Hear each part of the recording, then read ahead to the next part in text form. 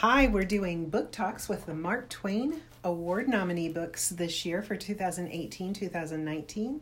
And I have Gabby and Kinley here to tell us about their favorite book. So, Gabby, are you going to introduce the book for us? Tell us the title, author, characters, and setting. So the title of our book is Moo.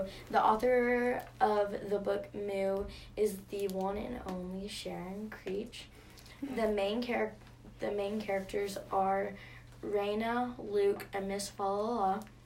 Raina and Luke's parents. This story mostly takes place in a farm in Maine where they moved. Okay. Isn't the name Falala funny name? Yeah. I love that. She's such a great character in the book. Yeah, she really is. So, Kinley, do you want to explain what the main problem is in this story? The main problem in the story is that the day of the fair that they were supposed to show their cow, Zora, Miss Falala disappeared. Okay. And they couldn't find her. Okay.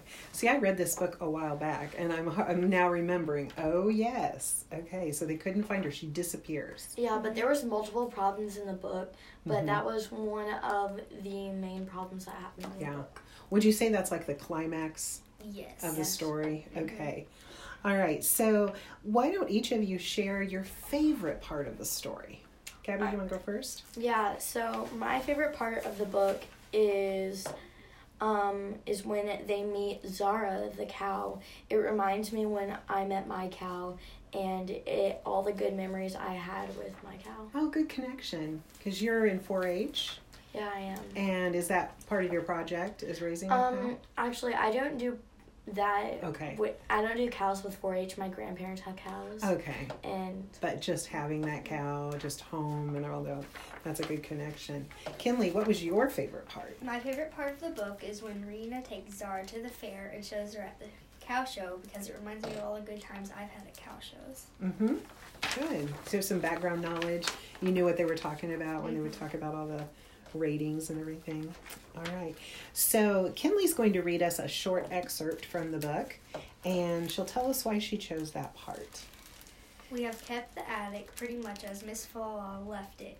All the drawings on the wall and her silver flute on the cot, and sometimes Luke and I go up there and remember her with her long braid swishing and the stars and leaves and music floating out the window. That's the part. Why'd you choose that part? I chose this section because it shows how much that they love Miss Falala. Yeah.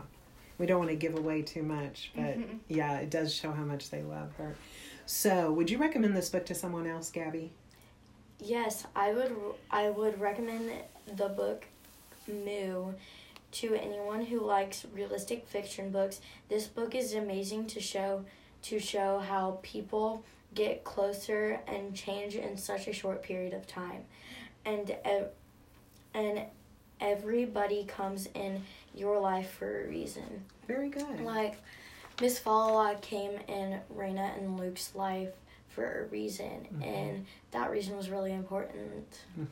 Without giving away too much in the story. Yes, good. Kinley, what's your recommendation?